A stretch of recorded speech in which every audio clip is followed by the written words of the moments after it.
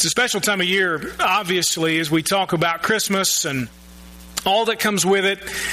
And as excited as we are for Christmas, immediately afterward, you're going to feel regret over two things.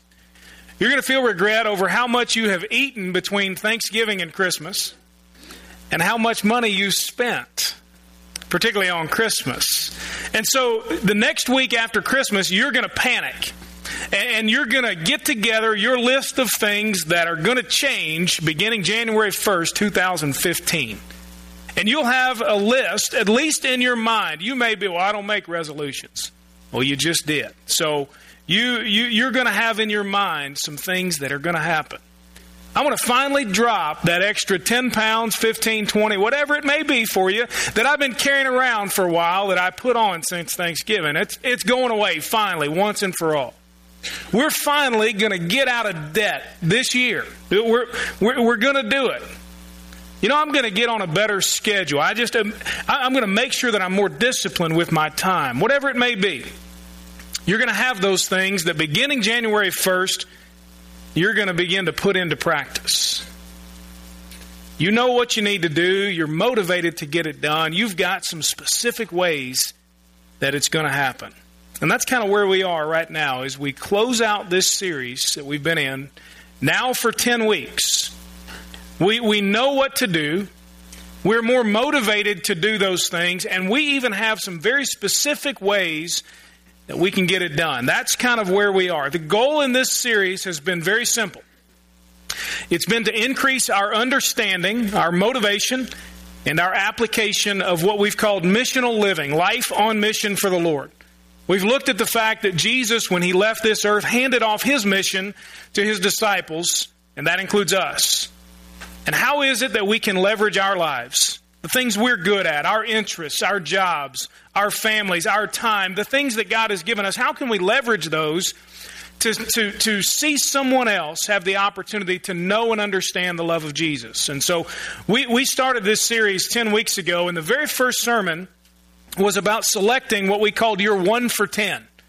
Your one person, your one group, that over a 10-week period you would commit to showing the love of Jesus to them, to trying to begin the discipling process, to somehow see yourself be used of God in their lives.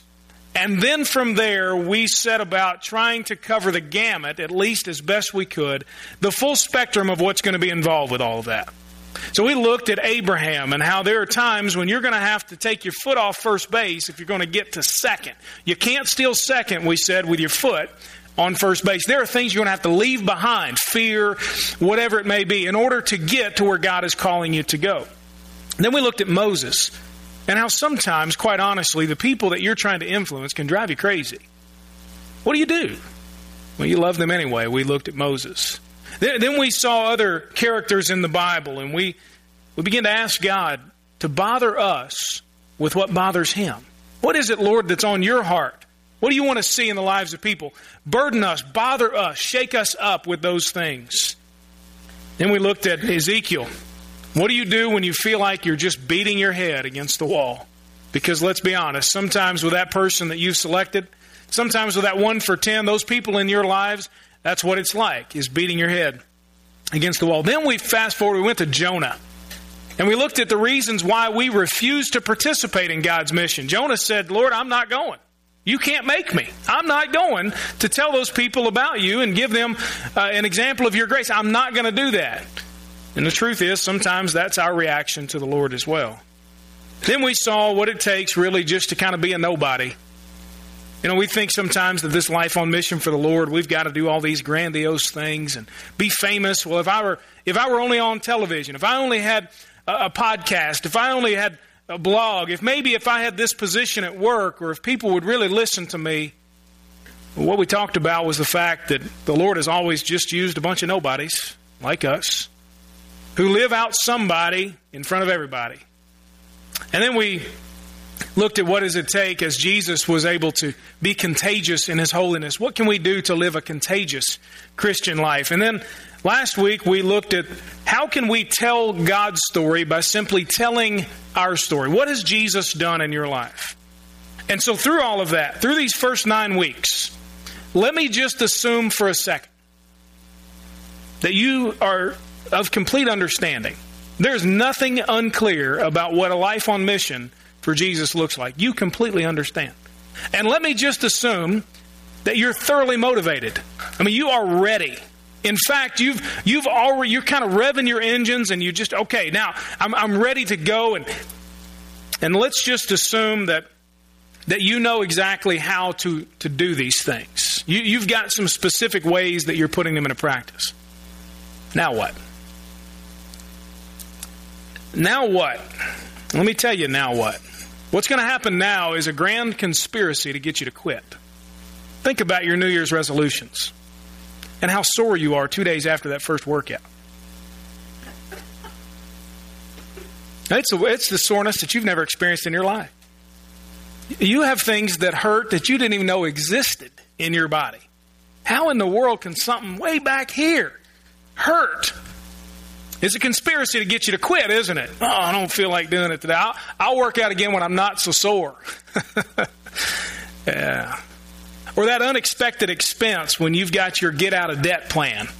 Something happens, throws a wrench into all of your plans. Or those interruptions that keep coming when you've devised the perfect schedule for you during the week. What's going to happen now as you understand, as you are motivated, and as you're trying to apply what it looks like for you to live out this mission of God in your life, is going to be a conspiracy to get you to quit. This morning, I want you to walk with me just briefly as we look at some of the reasons why you'll want to give up. Why will you want to quit? Why will you want to say, it's just not worth it? I'm just going to exist. I'm just going to take up space and live out my days, and that'll be it. I want to show you those reasons. I want to also give you some important questions to consider. When you get to the point, and it's going to happen, where you say, you know what, I'm not so motivated anymore. You know, yeah, I want to see people come to the Lord, and I want to be used by Him, but man, it's hard. I want to give you some questions that maybe you can come back to, and then I want you to leave here with a simple commitment to live life on mission for the Lord, not on your own strength. I'm just going to do it better, but in the strength of your Lord Jesus. So I want you to look with me in the Scripture. Acts chapter 28. Acts chapter 28. Matthew, Mark, Luke, John, and then the book of Acts. And we're in the very last chapter, right before Romans 1. So however it is that you can access the Scripture this morning, we're going to move around a little bit in the book of Acts, focused on one main passage, but then giving some of the backstory as well. And so if you've got your Bible handy or you've got your tablet or your smartphone, be ready to kind of move with me just a little bit. We pick up the story in Acts chapter 28 sometime around 60 A.D., give or take a few years. The Apostle Paul, whose story is the centerpiece, his ministry, his life is the centerpiece of the book of Acts from chapter 9 really through the end of it. He's completed his 3 missionary journeys. If you know anything about his story, that once he came to know the Lord, he began to go out. And he traveled to places where the story of Jesus had not been told. And he went on 3 different specific journeys, and he's now completed those, and he's on house arrest. He's under arrest, but he's free to some degree to welcome visitors and to have people, but he can't leave the home that he's renting. And he's awaiting a hearing before Caesar for some charges that have been brought against him.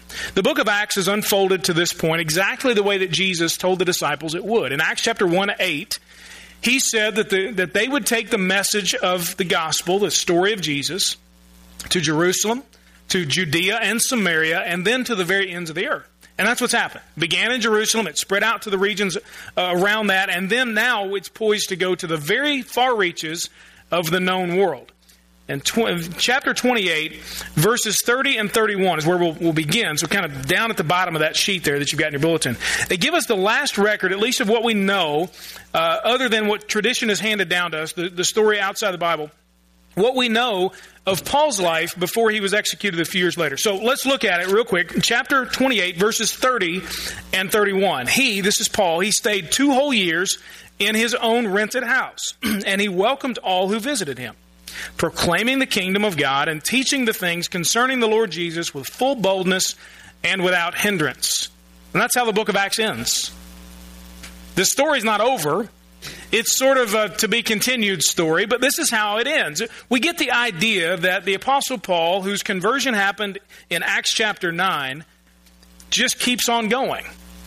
He doesn't ever quit. He never stops doing what God has called him to do. He never stops living his life on mission. Now, let's be honest. We're going to see in just a minute that, like all of us, Paul had plenty of reasons to give up.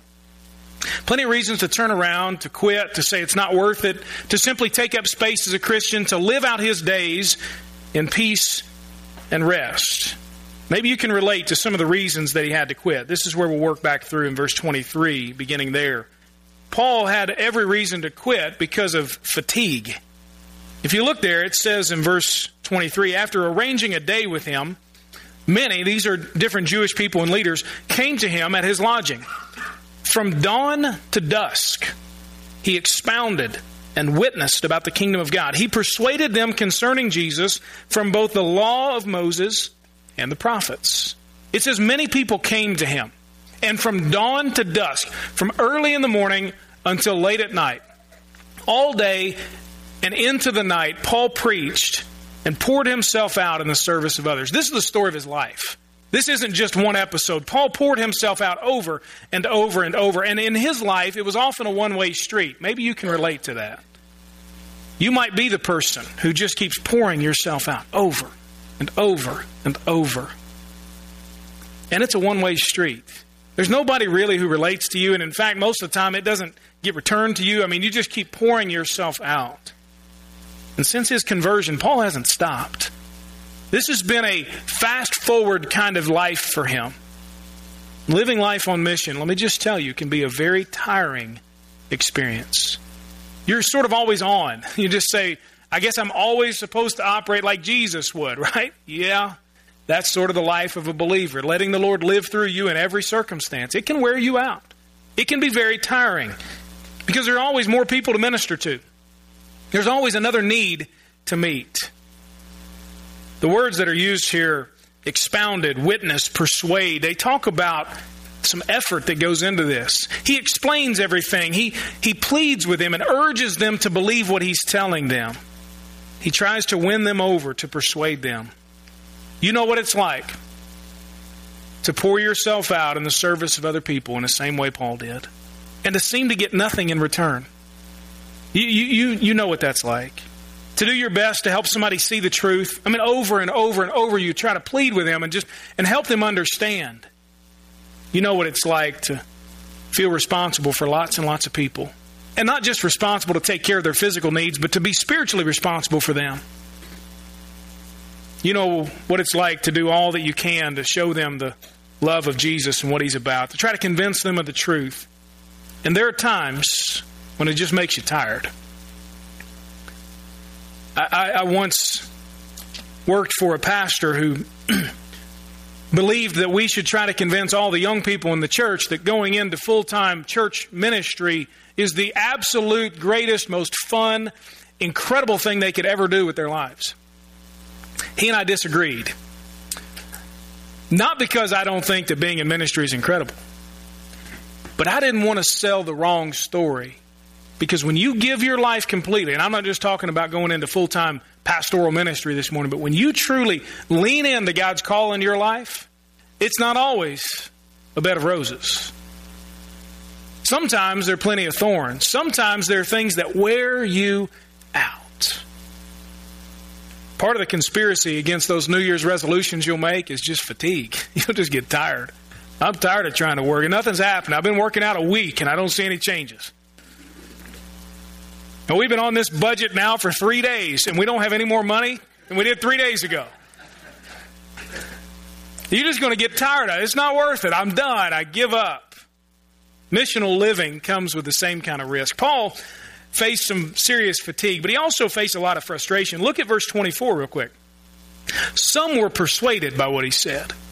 But that's an incredible statement, because for Jewish people to give their lives to a Messiah that was killed and then they claimed was raised again, this was a big deal for them. They gave their lives to the one perfect Jewish man. They were completed Jews. They believed that there was only one way to God through Jesus. Some of them were persuaded by what he said. But others, the verse goes on, did not believe. There is nothing more frustrating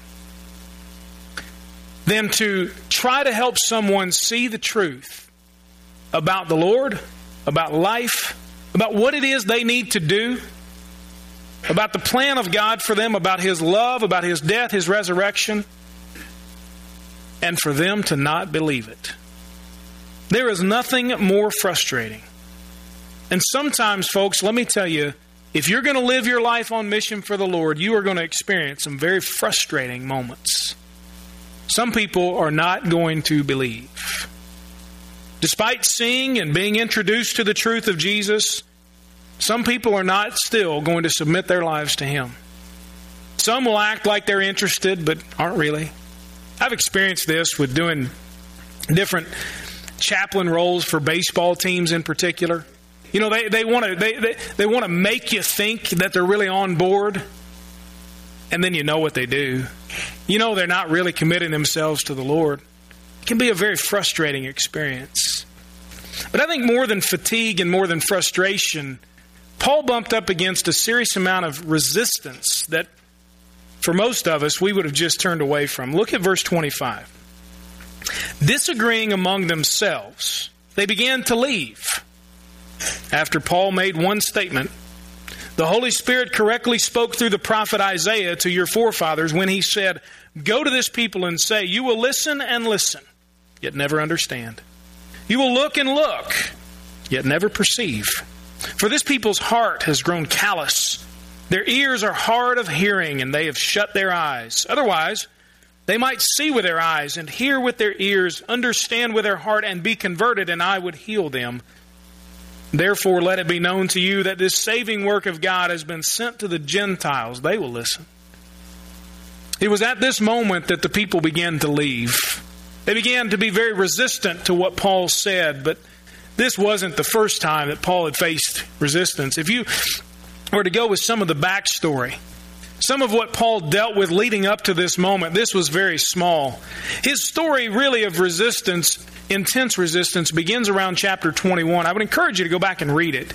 Paul completed his third missionary journey and left Ephesus in chapter 20. It was a very difficult thing. He loved those people. They loved him back. And in verse 10 of chapter 21, we see that somebody tells Paul, look, you're going to face a lot of hardship. If you go to Jerusalem, if you continue this journey that you're on, let me tell you, you're going to have lots and lots of trouble. And what he faced was just that. He encountered people who brought false accusations against him, people who plotted to kill him, who tried to ambush him as he traveled back and forth. He was left in jail for 2 years by rulers who were just doing favors for each other. The Jewish leaders were bringing serious, very serious, but unprovable charges against him. He set sail for Rome to go before Caesar, and on the way they encounter some really rough seas. They wind up shipwrecked. He gets bitten by a snake, of all things. He faces lots and lots and lots of resistance. Paul was often tired, often frustrated, often resisted, and yet, amazingly, the last 2 verses of the book of Acts tell us that he's still going. In fact, it's during this time on house arrest that he wrote 4 books of the New Testament. He's not just taking up space, woe is me, waiting for a hearing that's going to clear his name. He's active in the work of the Lord. How is it that he could be able to keep going when he's tired, when he's frustrated, and when he's resisted at every single point? I believe he gave, at least implicitly, a resounding yes to 4 questions that I want you to consider this morning. There are always going to be reasons to quit. You realize that Christianity is no longer as popular as it once was in our country? There's a reason to quit. You realize that people are more resistant now to the message of Jesus, in some cases at least. It's a reason to quit. You realize that young people, ages 18 to 29, usually are nowhere to be found in the church. It's a reason to give up.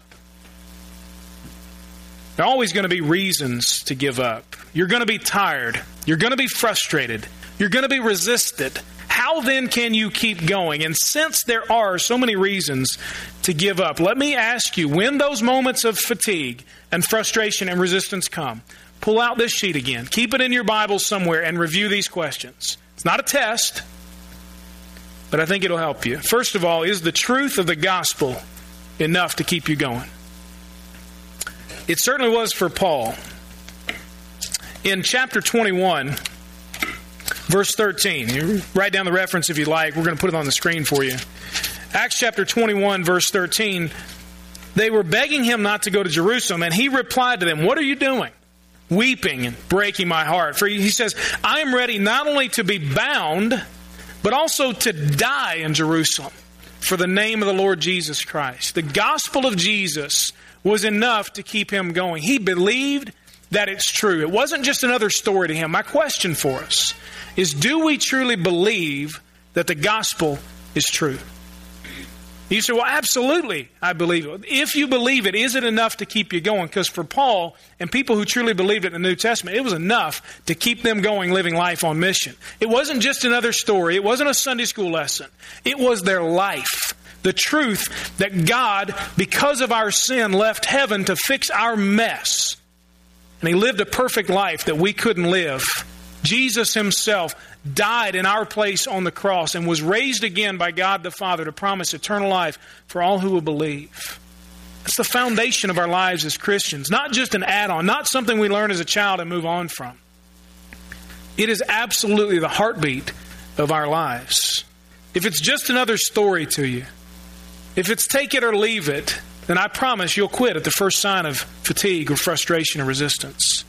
But if you believe it, truly, really believe it, and base your life on it, then the simple truth of the gospel will be enough to keep you going. Secondly, do lost people matter enough to keep you going?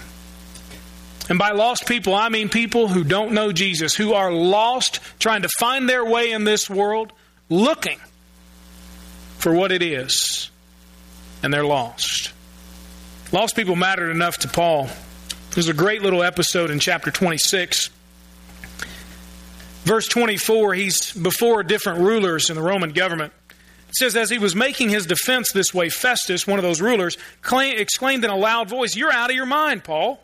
Too much study is driving you mad." All the students said, amen to that. Too much. If you ever listen, teachers, you don't want to let your students know this verse is in the Bible. Too much study is driving you mad. Anyway, verse 25, Paul replied, "I'm not out of my mind, most excellent Festus. On the contrary, I'm speaking with words of truth and good judgment. For the king knows about these matters. It is to him I'm actually speaking boldly, for I'm not convinced that any of these things escapes his notice, since this was not done in a corner. King Agrippa, do you believe the prophets? I know you believe." Then Agrippa said to Paul, "Are you going to persuade me to become a Christian so easily?" Verse 29 gives Paul's heart for lost people. "I wish before God," replied Paul, "that whether easily or with difficulty, not only you, but all who listen to me today might become as I am, except for these chains." Paul said, lost people, people far from Jesus, they matter so much. I would give anything. I just wish that you would understand. I wish that you would give your life to the Lord. Maybe the reason that we don't live on mission, aside from our fear and our embarrassment, is that we don't truly care about people who are far from God. I'll admit to you, there are times when I just don't care. Maybe you're like that. Maybe we're ignorant. Maybe we've believed the lie that, well, all people eventually get to heaven. I mean, God's a good, loving God, so all people get to heaven at some point. Maybe we believe that lie. You realize that if that's what if you're under that belief, I don't mean to offend you in any way, but you're not believing what the Bible says. You're believing something else that's been made up to make us feel better. Not everybody goes to heaven. Only those who believe in Jesus as their Lord and Savior, believe and repent of their sins, the Bible says. Only those. Maybe we're ignorant, or maybe we simply believe that those people deserve the punishment they get, forgetting that we do too. Paul cared about people, truly cared about them, who were far from God. He cared enough to keep himself going in spite of his fatigue and his frustration and the resistance that he faced. Thirdly, Is the call of God on your life enough to keep you going? I mean, you're going to experience times when you're just tired and you say, I'm done, I'm frustrated, nothing's working. It's all I face is resistance. Come back to these questions. Is the call of God on your life enough to keep you going? It was for Paul. Chapter 22, verse 21. We get at the end of Paul's testimony this from him. Then he, Jesus, said to me, "Go, because I will send you far away to the Gentiles." That's Paul's calling. That's his mission in life, is to take the gospel, to tell the story of Jesus to people who've never heard it before. In fact, the non-Jewish people, who most folks would have dismissed as heathens, deserving whatever punishment they get. Paul knew that God had called him to be a witness, called him far and above anything he did for a living to live on mission for the Lord. It was more than an obligation, rather. It's a calling. I wonder how many of us here will leave today with some sense of calling from God. You say, well, I mean, I'm a farmer. Am I supposed to go be a missionary now? I mean, I work in the school system. I mean, what am I supposed to do? I'm not talking about what you do for a living. That's included in your calling. But your calling is far and away higher and bigger than that. I wonder if you'd begin to see the call of God on your life as something more than what you do for a living. But in that, what you do for a living gets to be part of that call. What I do for a living happens to be pastoring this church. But the call of God on my life is bigger than being the pastor of this church. God has every right to say, you're done being the pastor of any church. But the call of God on my life to be a witness, to live life on mission for Him, never changes. Doesn't matter what I do, whether it's up front or it's behind the scenes, whether it's important to everybody or not. The call of God never changes. And then fourthly, is your relationship with Jesus enough to keep you going? The truth is, it was for Paul.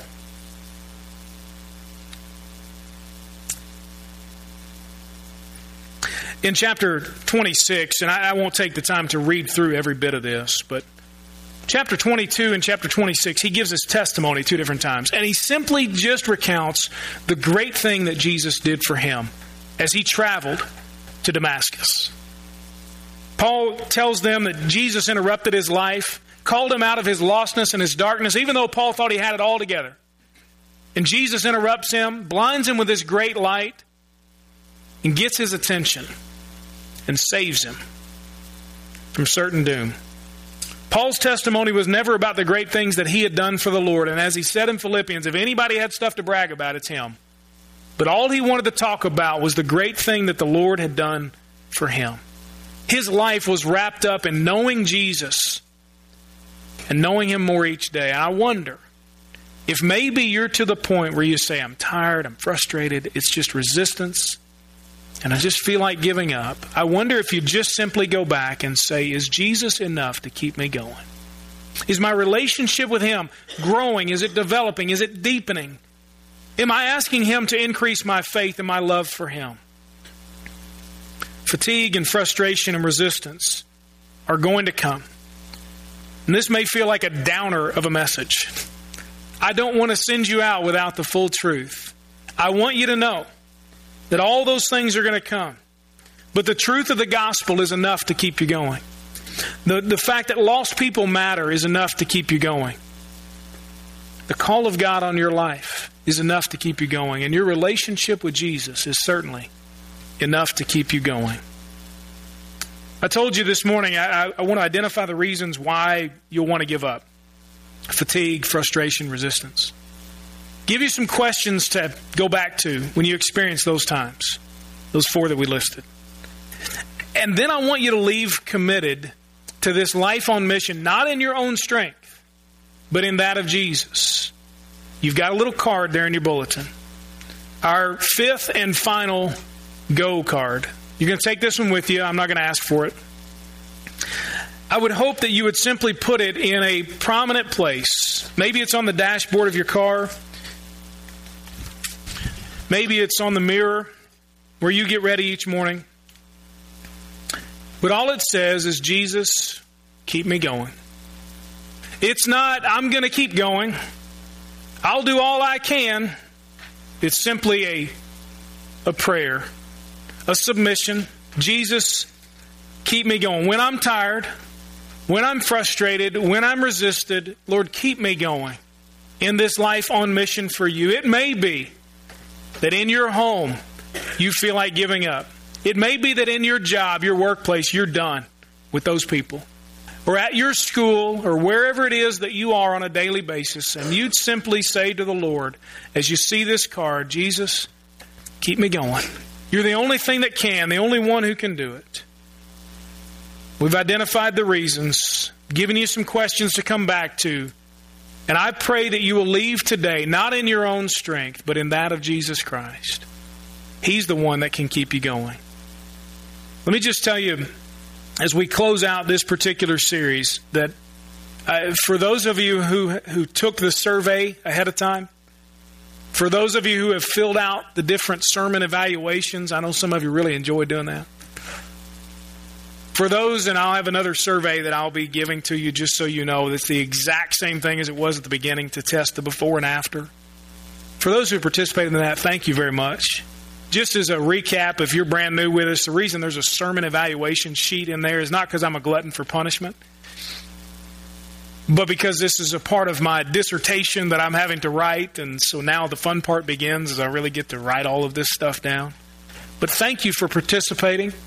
I hope that for all of us, I really do, I selected this particular topic not because it was so easy to write about and to help me get a degree, but I believe it is absolutely vital to our church. I think it's vital not only to our church surviving. Let's be honest. If our church survives for the next 100 years and does nothing for the sake of God's kingdom, we might as well shut the doors tomorrow. It's not about our church surviving. It's about us doing what God has called us to do, participating in the life of God in this world. And so it's selected not just to be something that we tie a little bow on and we move on and we forget about it in my life or in ours. But I hope it is a catalyst for us to understand that God, out of His grace, has not only given us salvation and forgiveness of sin, but has set us on mission for Him, given us a chance to partner with Him and participate. So I say all that to say thank you for those who participated. I'm not sure that I'll get a great opportunity to tell you that again, but I appreciate that very much. Let's pray together as we close this morning.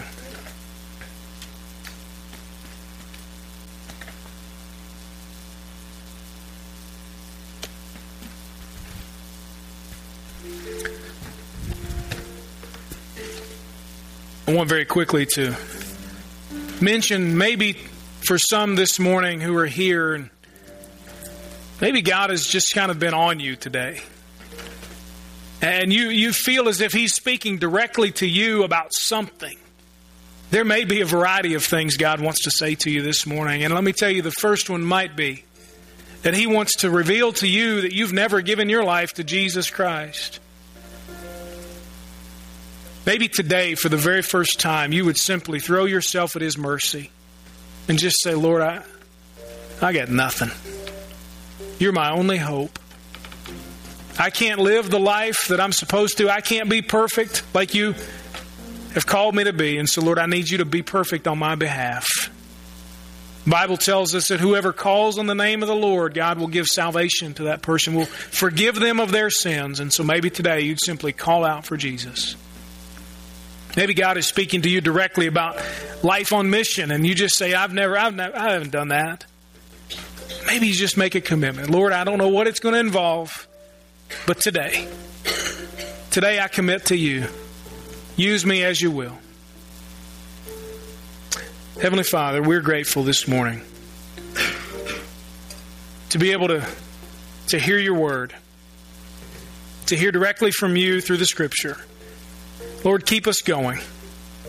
Help us, Lord, in the moments where we're tired and frustrated and when we find resistance at every turn. Individually, Lord, and as a church, keep us going. We again pray for those folks that several weeks ago we decided to put their name on a card and say, that's who I'm targeting. That's who's on my heart. That's who I want to see come to Jesus. Lord, keep those folks on our mind. Keep us going. We pray in Jesus' name. Amen.